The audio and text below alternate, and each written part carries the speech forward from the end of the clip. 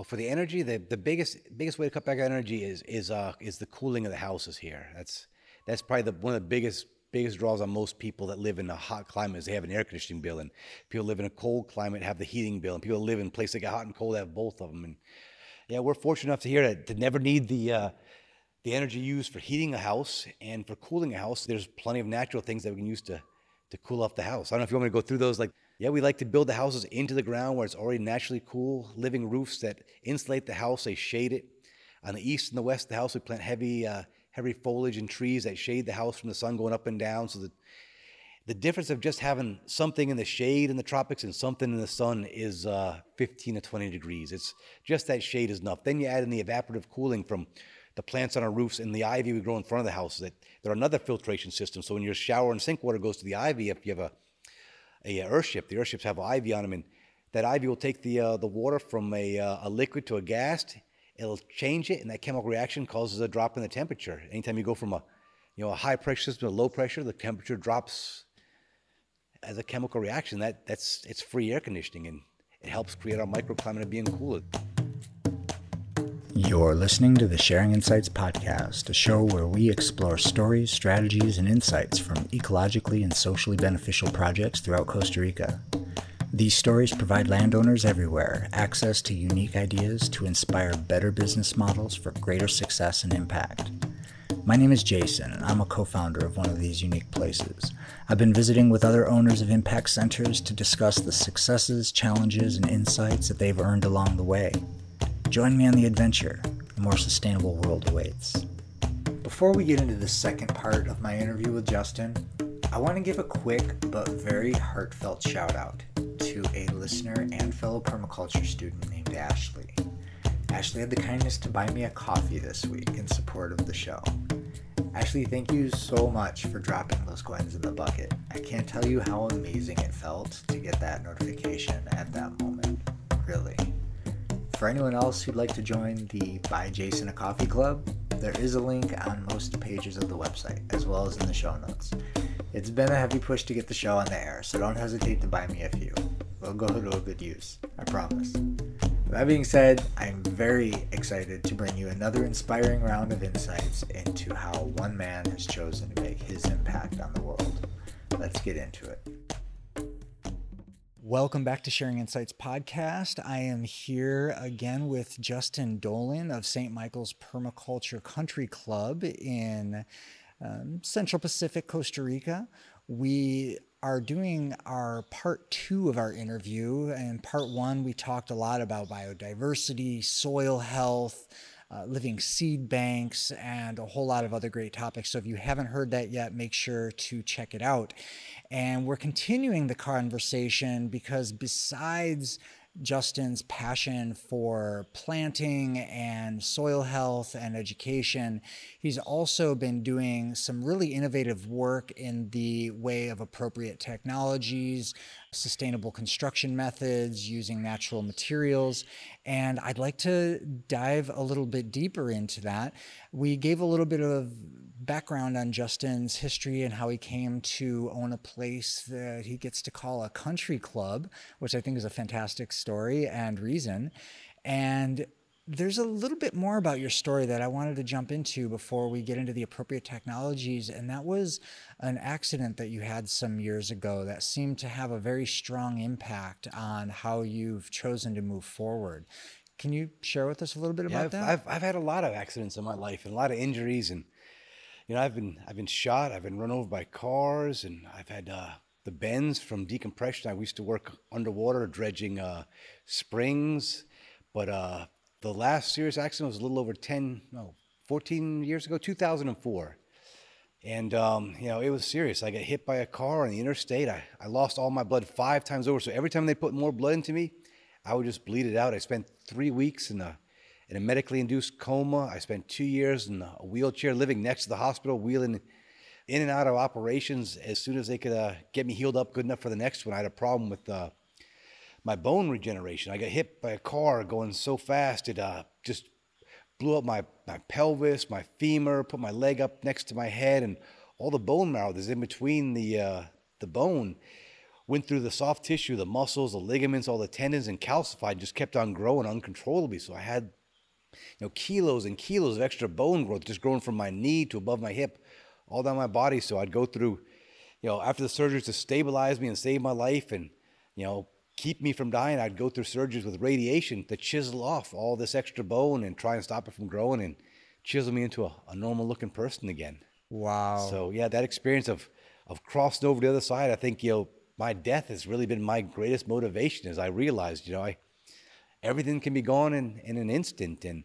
And then after this accident, I ended up losing my house, my job, my career. It was really tough. I couldn't leave the life I led before, so I was forced to choose an entire new way. And I had a lawyer that was in charge of all my affairs, and he stole all my insurance money and all the insurance money of all his other disabled clients. And, so I had to find a way to, pay for my medications, not just for the medications needed in that moment, but to plan for the future. It's like, I need anti-inflammatories forever. So now I grow turmeric and other great anti-inflammatories. And, I've taken my drug usage from over $200,000 per month to nothing, to zero. And, by just having a plan and using, medicinal plants instead of pharmaceutical drugs. Justin, it's an incredible story. I mean, it's one thing, like I talk about, I was blessed to get sick at an early age. I was 17, I started having constipation, and by 21 I had ulcers and all this, and that launched me into having, first I had a doctor who said, take this pill, take that pill, take the next pill, and it wasn't helping. It made me worse. And I was like,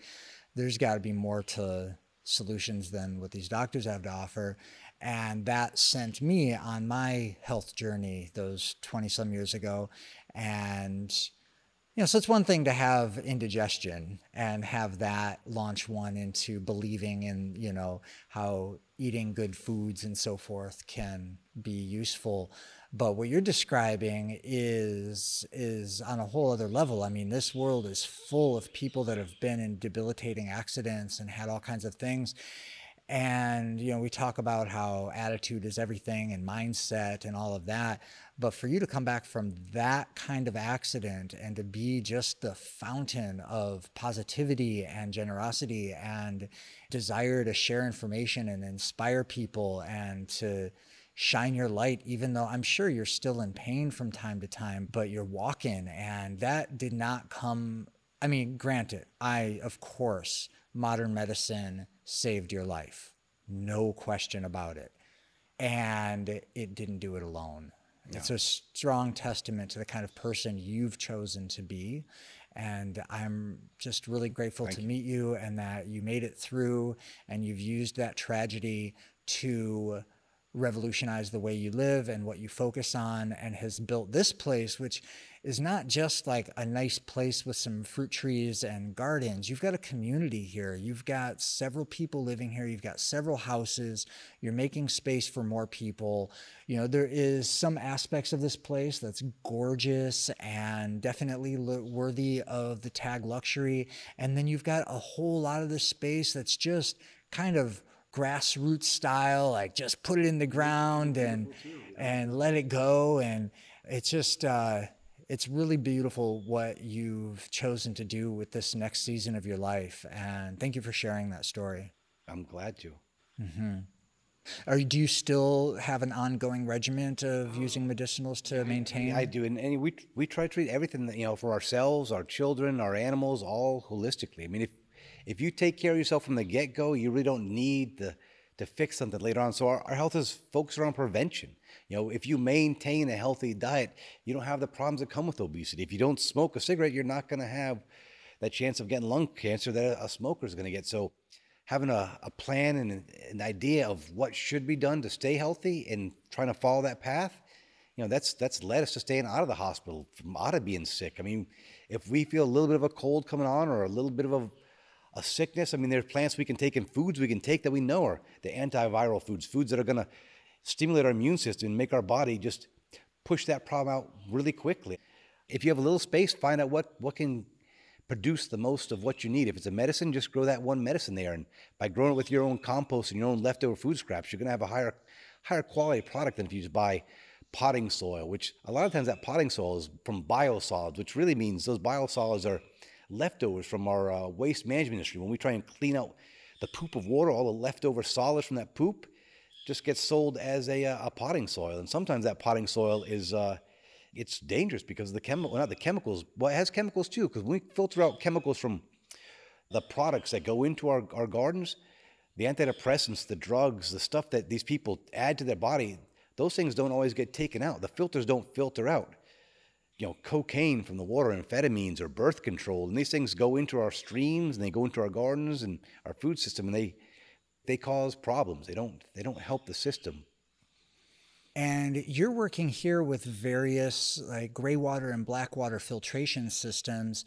Is what you're doing here in some way superior to, say, how the municipalities are handling their filtration? Well, it's best to treat your system and use the water again. It depends on the municipality, but a lot of systems are made to sell you a service. If you live in a city, you have a sewer bill. When you live in a regenerative agriculture community, your water actually produces, we make soap nuts, we make green manure out of it, we feed our pollinators with it, we don't pay anything for it, and it goes back into an area after it's been treated to make shade and to cool off the environment. It's actually something positive. So our waste, instead of paying for it to be treated and then being, refed water that's chlorinated and, not all that healthy, coming back to our end and paying for it again, it doesn't make sense economically. So we can take rainwater, spring water, and use that. And then, instead of wasting money on energy to go through and treat our black water, we can use mechanical methods as like, traps and biodigesters that don't use energy, and then filtering plants to filter our waste on site without having to build this infrastructure of tubes going across the entire network of the city. Well, describe to us a little bit about your filtration systems for either gray water or black water. Well, they're pretty simple. There's a lot of plants that are really good filters, and probably one of my favorites is the Lana plant. It's a wetland plant that has really beautiful, colorful flowers. And Lana, yeah. There's some on the back behind the kitchen sinks, and okay. Yeah, it's a gorgeous plant. And just the plants by themselves, if you use just hemp, if you have an area that's been destroyed by radiation, hemp can actually take up the radiation and clean the land by taking up those particles. And some plants, they just store it in them, and you can reuse it somewhere else. It's not going to be used for food. And with the cases of things like pathogens, a lot of plants, they'll take water that's completely filthy, and they'll filter out the pathogens. And the plants we use also have a mycelium around the roots, and bokashi filled mycelium around them in the garden. So that mycelium in itself, even if you go to our corral where it's filled with just poop and pee, it smells perfectly clean and fresh, because these good bacteria and viruses actually go in and attack the bad bacteria and viruses. They kill it, they digest it down to something that's usable for energy for the plants, and make a really nice probiotic layer of nutritious soil for our food, our whole land. So even if part of our property isn't just for growing food, the fact that it has an ecosystem that's living in it and healthy actually protects us, because if something that's nasty comes in that land and it's a bad virus and there's a good virus there, the good virus is already in number, and it can fight it with the advantage of having the foothold in the numbers to dominate the bad viruses and bacteria. Yeah, there's a term used called bioremediation. And I know that there are a number of plants that have a way of actually breaking down molecular compounds into new molecular compounds, splitting those molecules into more inert byproducts. One of the most fascinating ones that I'm enthralled with is the idea that oyster mushrooms can eat oil, and fungus can also break down heavy metals out of the soil and out of contaminated areas. It's amazing what plants and fungus can do. Yeah, and mussels, mussels and oysters are a great example. You can take dirty, contaminated water, just a fish tank, fill it with dirty, contaminated water, and put some mussels and some oysters in there. Those things will clean out the water really fast, and it'll be crystal clear. And yeah, it's just the ecosystem needs things that are living in there to keep it in balance. If we just go through and just try and chlorinate everything and kill off everything, it leaves a blank canvas for whatever pathogen or thing we don't want growing to grow. If we have stuff we already want growing there, it's like having a garden. If it's already filled with what you want growing there, there's a lot less opportunity for weeds to come in. So we try to have our soil a full, healthy ecosystem from the get-go. So if something that's going to be negative to the ecosystem comes in, well, the ecosystem is so positively charged with what we want to be living and growing, it fights off the bad things that come in. So, in your gray water and black water systems here in this region and climate, what are some of the plants? What's a list of some of the plants that you use for that bioremediation? For the most part, it's almost all land. It's just such a pretty plant. It grows so well. It lasts a long time. I say that's the number one. If I had another plant that I was gonna use, it would be hemp. But yeah, I'm not really sure of the legal status. Things change here so fast. Hemp is such a really good plant to grow, because if I'm using water from my gray water, black water system, and I want to sell it, I don't want to be selling like, oh, this food was grown with water from a human's toilet. But if I sell hemp, nobody cares that their hemp was grown with water that's been previously black water filtered through, and it's now a paper product or a clothing product. So if I had my choice, hemp would be probably one of my favorites, I think. Because it can produce something that could help sustain you financially here at the finger. And if the hemp still has traces, like if you use radiation, it still has traces of radiation, there's still other things you can do to encase it, maybe in building materials and. And with your filtration systems, you mentioned something that you don't just use plants to filter your gray water or black water, you use bottles as well. How does we have that a new work? system where the first chamber is a trap that gets the grease and heavy items out of it. Then it goes through a biofilter. It kind of sits with our microorganisms. The microorganisms break it down, and the last filter is kind of where it blends in, and it's got it's like a leach field. But we use bottles. We put biochar in the bottles, so it always has like a battery pack of effective microorganisms ready to go. The bottles kind of keep the mycelium and the microorganisms alive. And yeah, no, that's great. You've got, I've been involved in the topic of impact centers and permaculture for over 20 years. I've seen a lot of stuff and heard a lot of stories and experimented plenty with myself, but you just keep thrilling me as to how many of these things you've actually been putting into practice. That's our goal, is to be a model to show like you can grow all of your own food, all of your own medicine, live sustainably, live somewhere instead of being a drag on nature, actually improve the quality of the nature and the ecosystem around you, improve the quality of the insects, the animals, and everything around you, and especially the water running off from your property and leaving your homestead. So in the topic of low input, low cost, you have a real focus on this like net zero energy systems, energy efficiency. What other systems do you have set in here that are really focused on that kind of approach? Well, for the energy, the biggest way to cut back on energy is the cooling of the houses here.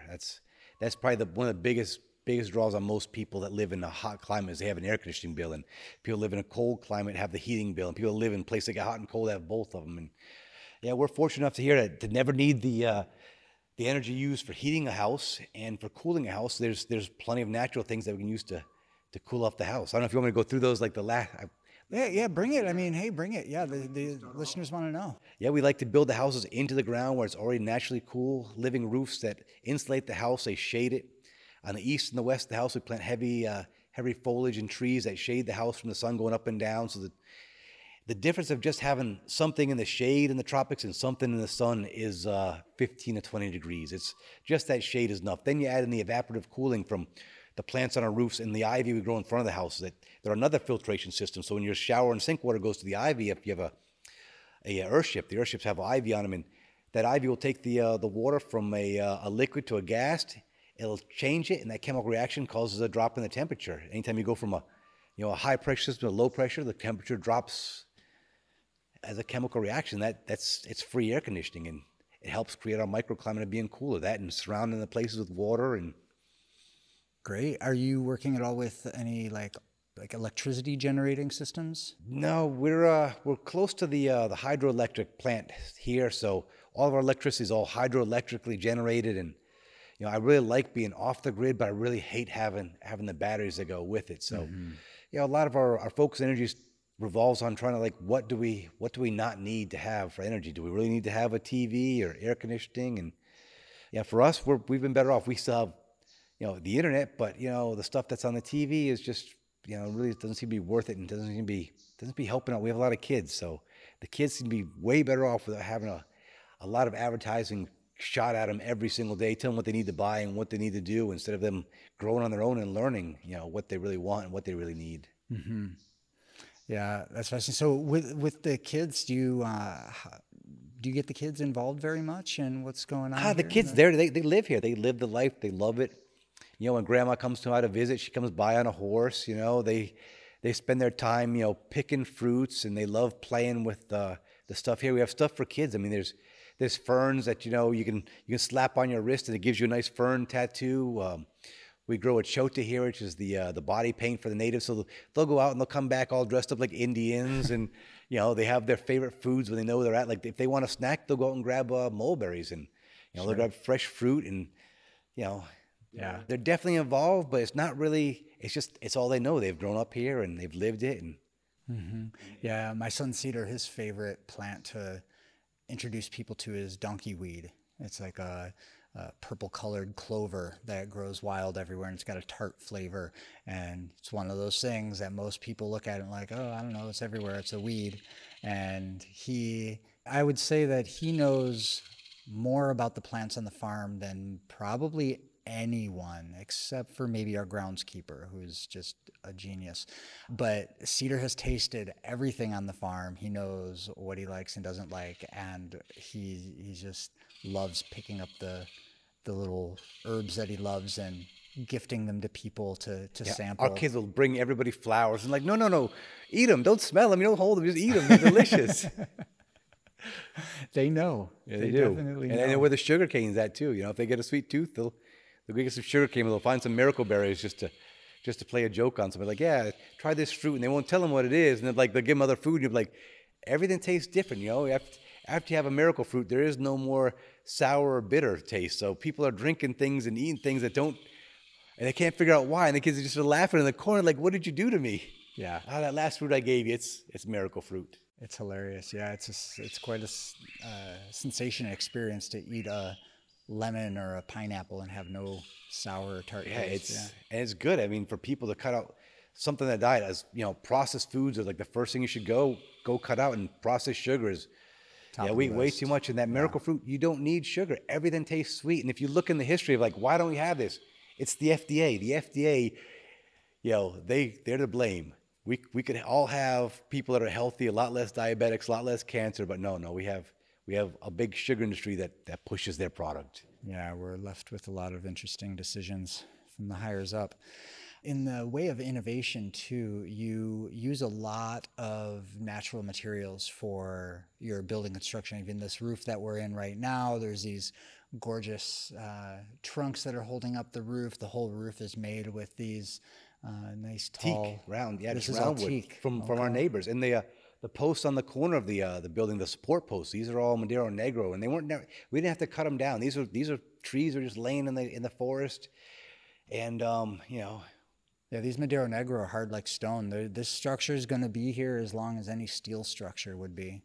yeah, and using the round wood, we don't use round wood because it's a little harder with the construction because it doesn't really match up evenly. It's not so consistent. People want cookie cutter homes, but our round wood is stronger than a piece of wood that we cut a square out of. And it's less work, and you can get round wood a lot easier, harvesting yourself if you're growing your own products and building out of it than trying to mill it down. It saves a lot of energy, and it looks beautiful. It kind of gorgeous. fits in right with the trees around it. Yeah. So what other natural materials do you tend to choose to build things around here? Well, we do for natural materials. Our next big project is going to be bamboo. We've got a lot of different bamboos coming in, black bamboos, different colors, Buddha bellies, different shapes. So we're going to do a lot of like really beautiful construction, biophilic designs that really emulate nature and just really bring you into nature, make you, just feel, I don't know, hopefully in awe that you are in nature, in an environment that's protecting you, surrounded by more nature. And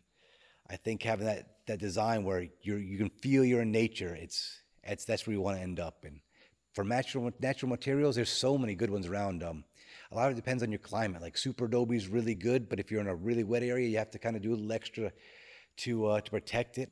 Rammed earth is good in some places for building, but I think for the tropics, I think my future is going to be filled with a lot of bamboo. I mean, it's lightweight, it's beautiful, it's easy to work with. I've taken a couple classes to work with. I've got friends that work with it, and I love bamboo. I think that's going to be our number one building material in the future, at least for things that are out of the rain and out of the sun, because it really needs a special treatment. If you treat it well, it lasts a long time, but if you don't treat it right, it can wear down quick. But it grows so quickly, it's definitely a sustainable building material. Sure.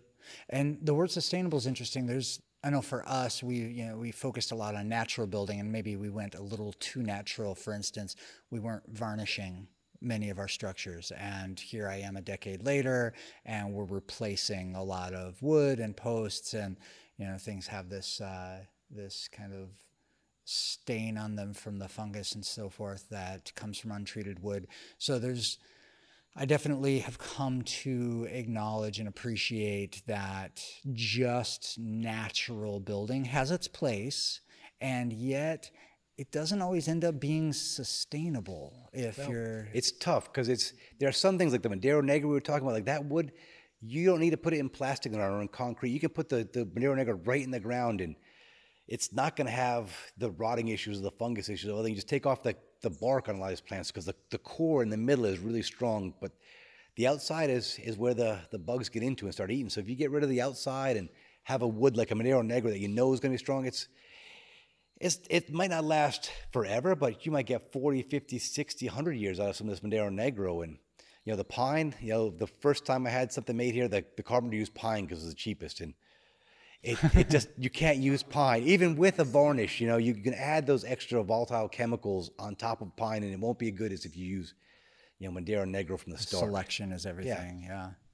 And so going beyond natural building, sustainable building is kind of where our focus had shifted to, and we started experimenting with non-natural materials to build with that were going to, either because they were recycled, and so we kept them from the landfill and maybe save money on them, although oftentimes when you do that, you spend more time trying to fix up those recycled things and make them useful, that sometimes you just wish you would have bought something new.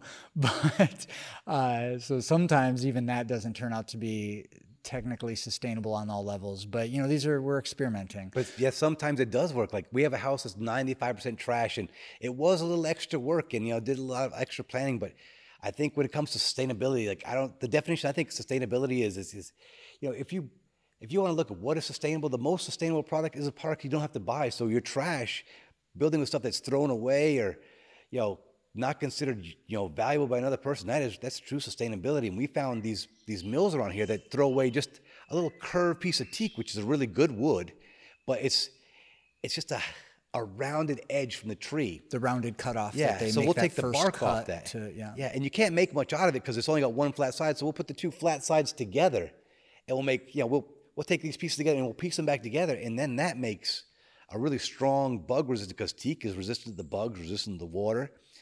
By using these things that are thrown away, we find a lot more sustainability in that. But like you said, it's more work, because each one of these pieces of wood, we have to go and take a machete and cut off all the bark, and you have to treat it, and we have to dig a big hole and fill it with a piece of plastic, which we don't like using plastic, but then we fill with water and boric acid and really just give it a really good natural treatment that'll keep the bugs away and not be toxic to humans. Brilliant. Are there any non-natural materials that you've come to really appreciate the usefulness of? Ones that are thrown away. The house has 95% material that was recycled. There's a metal roof on it, which is really the easiest roof to put on there. And it works great for water collection, rainwater collection. But I like it because it was free. If I had to pick my material for a sustainable roof, it'd be vetiver grass for the tropics. We grow vetiver grass mainly for erosion control. It's also an excellent essential oil used in perfumes and medicine. But the grass is really strong and thick, and we can make a thatched roof out of that would really be sustainable. So maybe in the future, we'll start doing vetiver roofs. But in the meantime, around us, there's enough construction. We can go and pick up these little pieces of roof, and we can put them together and overlap them where it's waterproof and looks pretty and it's free. So. Mm-hmm.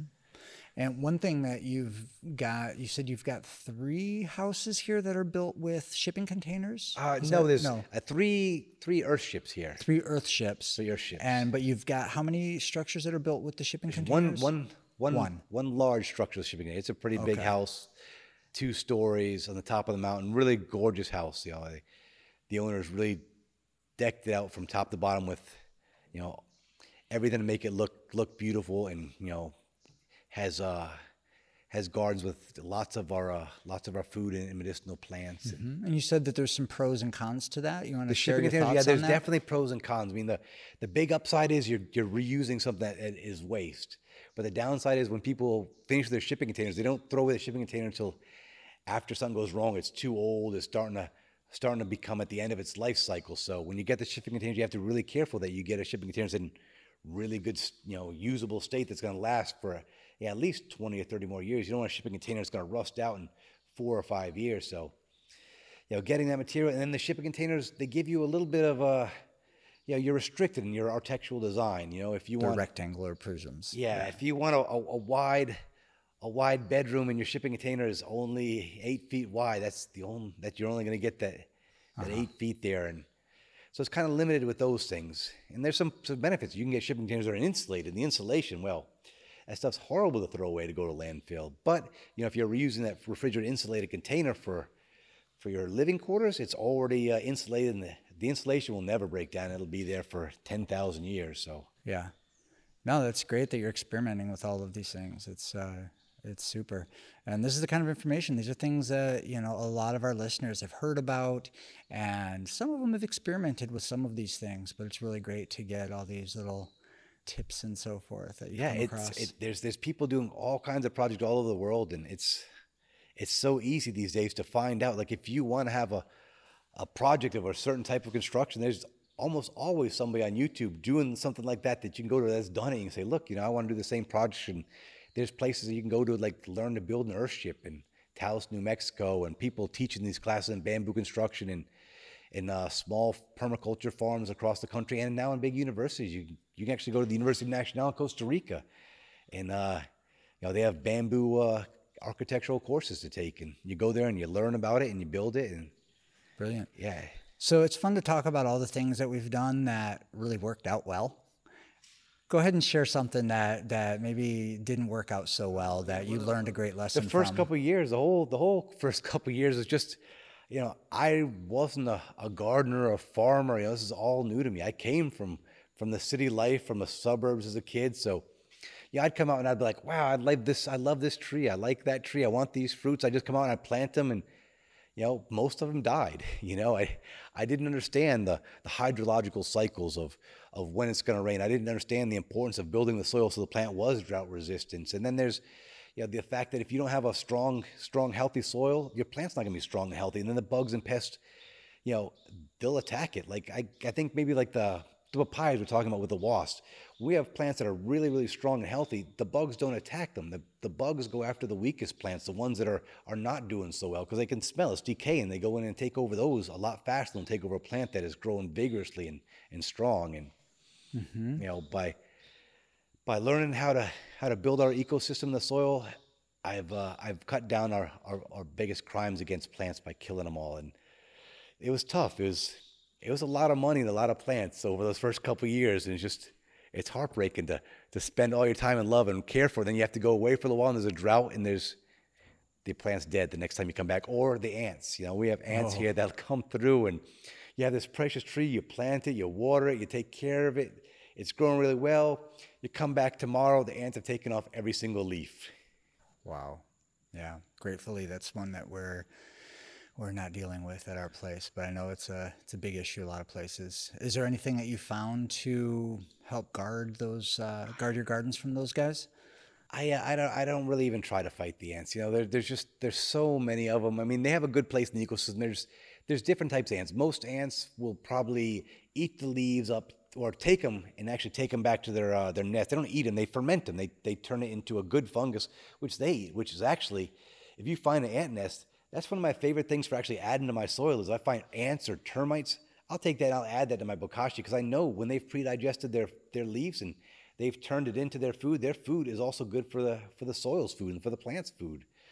So, I let the ants go. They eat a lot of stuff. We plant some extra stuff for them, and sometimes it's a good thing the bugs eat your vegetables and fruits. If you have certain vegetables and fruits and they're eaten by the bugs, that stimulates the plants to actually grow those plants and fruits stronger and more of them. And some medicinal plants, like before I pick my turmeric, we love our plants, but if you abuse your plant, you start stepping on it, kick the leaves, You start talking down to it before you harvest it. It actually, that abuse actually stimulates the release of some of the chemicals that are the medicinal properties of the plant. So sometimes it's good not to be nice to your plants when you pick them. You want to, if you're a medicinal plant like turmeric, and you want them to produce as much of the medicine as possible. A little bit of abuse will stimulate them into producing more. So, not all damage and all things are bad for the garden. Like when we did this project, the Biodome, we learned that we have a perfect ecosystem, what we think is a perfect ecosystem, inside a dome where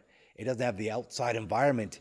It should be growing great, but really all the trees started falling over. All the plants were weak because with no wind, there's no strength being gained in these plants. If you don't have that pressure on the plants, if you don't start giving them a little workout, like for us too, if you go to the gym and you work out and you stress your muscles, you start pushing them and you damage them, they grow back stronger. With the wind, the environment works the same way. If you treat your plants, with kid gloves and they're always just pristine, and they're going to be fragile. If you have a plant that you cultivate and it's used to having to fight for its existence, it'll keep producing a stronger line of genetics. That'll be a plant that's a fighter, and that environment where it has to fight to keep going, it'll make it stronger in the end.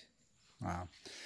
This place you've got yourself some neighbors. You've got an interesting business model that I haven't quite figured out fully yet. You've got to mention that you have 2 different ownership options at your community.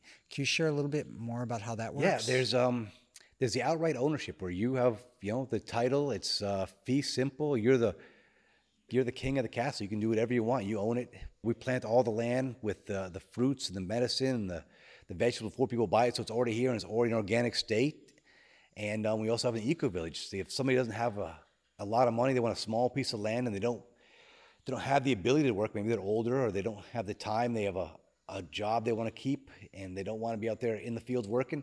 The eco-village has a structure where the eco-village owns the entire property. It's titled to the eco-village, and each owner has a share that corresponds to their own homestead and their personal garden.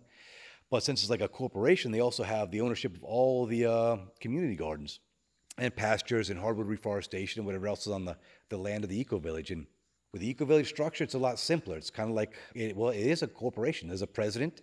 The people who own the corporation elect somebody to be their president, and the president handles the duties. And we choose to hire one person or 2 people to maybe come through and weed the gardens and do some of the stuff that's really labor intensive, and somebody else might come along to be contracted to come along with a machete to chop off the bad weeds, because we don't spray them for the bad weeds. And we share the cost of that, and then we also share in all the fruits and all the hardwoods and the medicine that comes off it. All gets split up equally as well.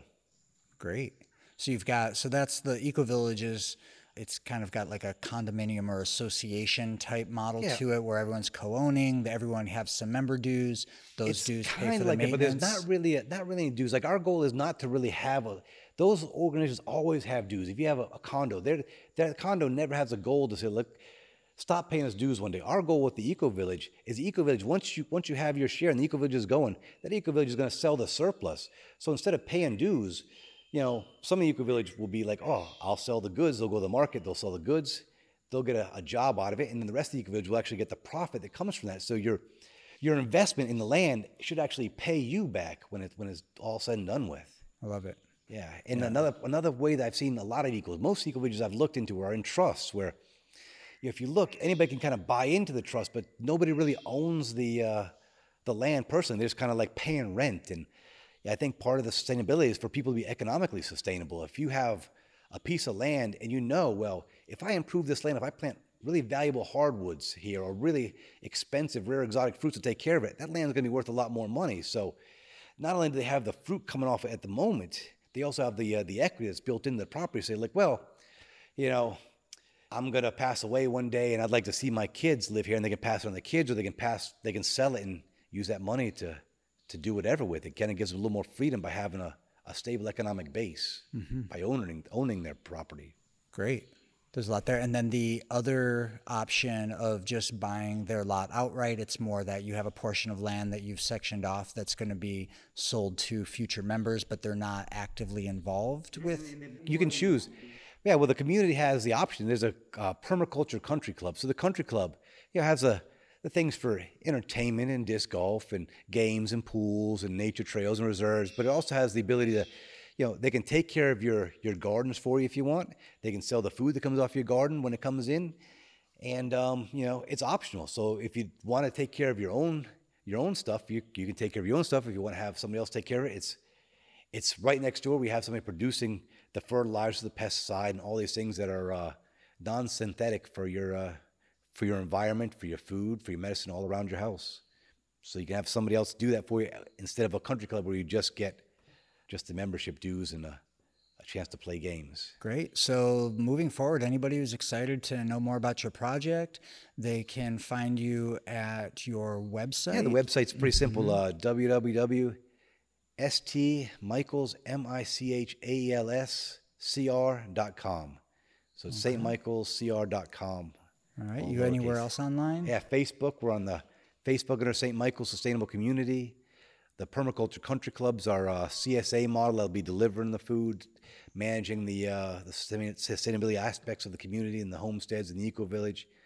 So the Sustainable Community or the Permaculture Country Club are both great. We'll make sure we get links in the show notes for all that. So going forward, you have room for more member owners? Yeah, we do. We grow a really slow pace. Like our goal is really just, one family per year, one homestead. We don't do much advertising, if any at all. And I kind of like the fact that people that are seeking out sustainability actually go out and look for sustainable projects, and they find us. And it seems like everything just falls into place whenever we need money to extend an aqueduct, or where our art project's coming up next. We're building an art center and a place for a gymnasium. So whenever we need something, somebody's always like, oh yeah, I really want to become part of that. And all the money that comes into the community for the last 10 years has all gone right back into the community. There's been nobody taking salaries. There's been no money spent on anything else. And, the fact that we don't have to have a constantly expanding economy here. We're happy with just having, an expanding food forest, like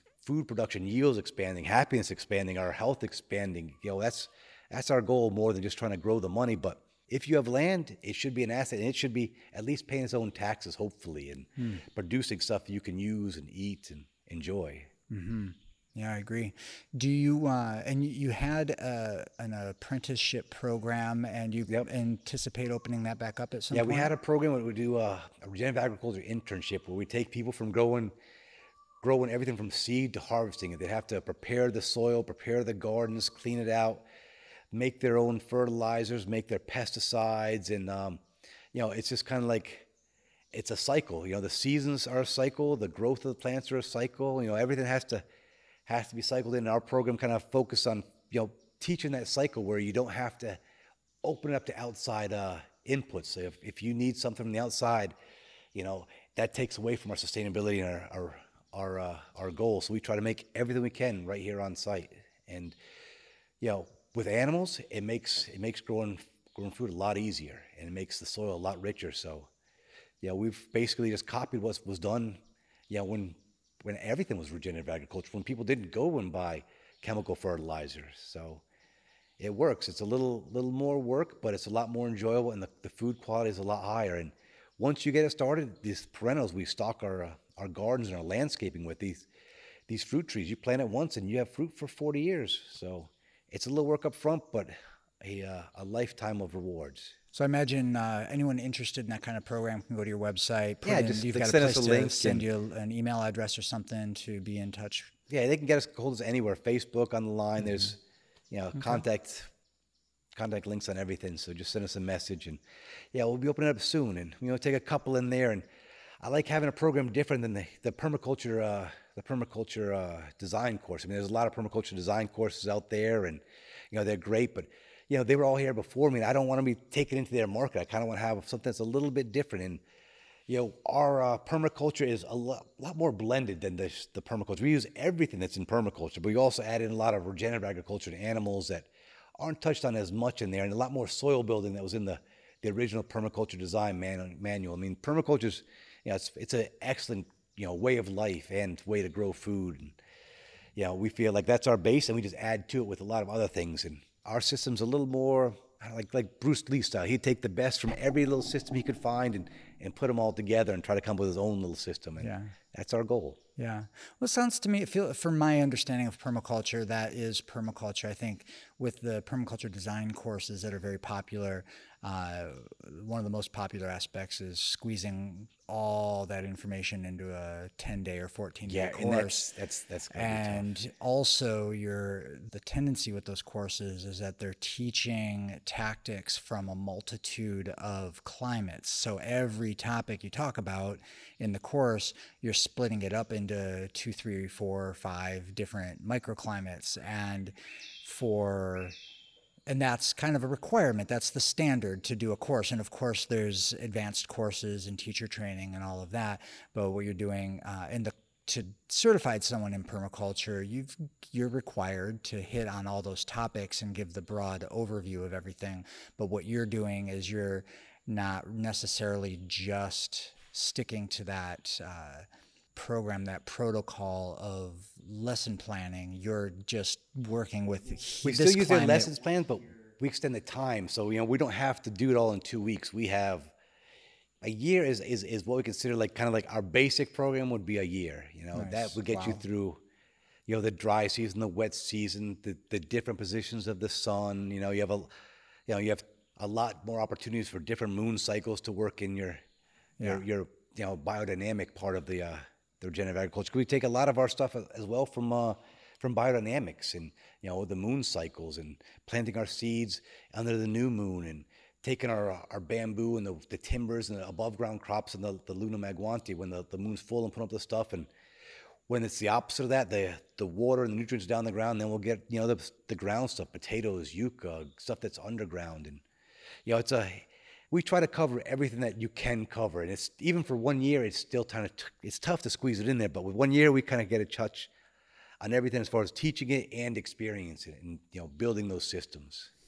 Wow, Justin, you have been a fascinating person to have on the show, and I'm looking forward to our video tour coming up and getting to know you more as the years come on. Thanks so much for sharing your experience and enthusiasm.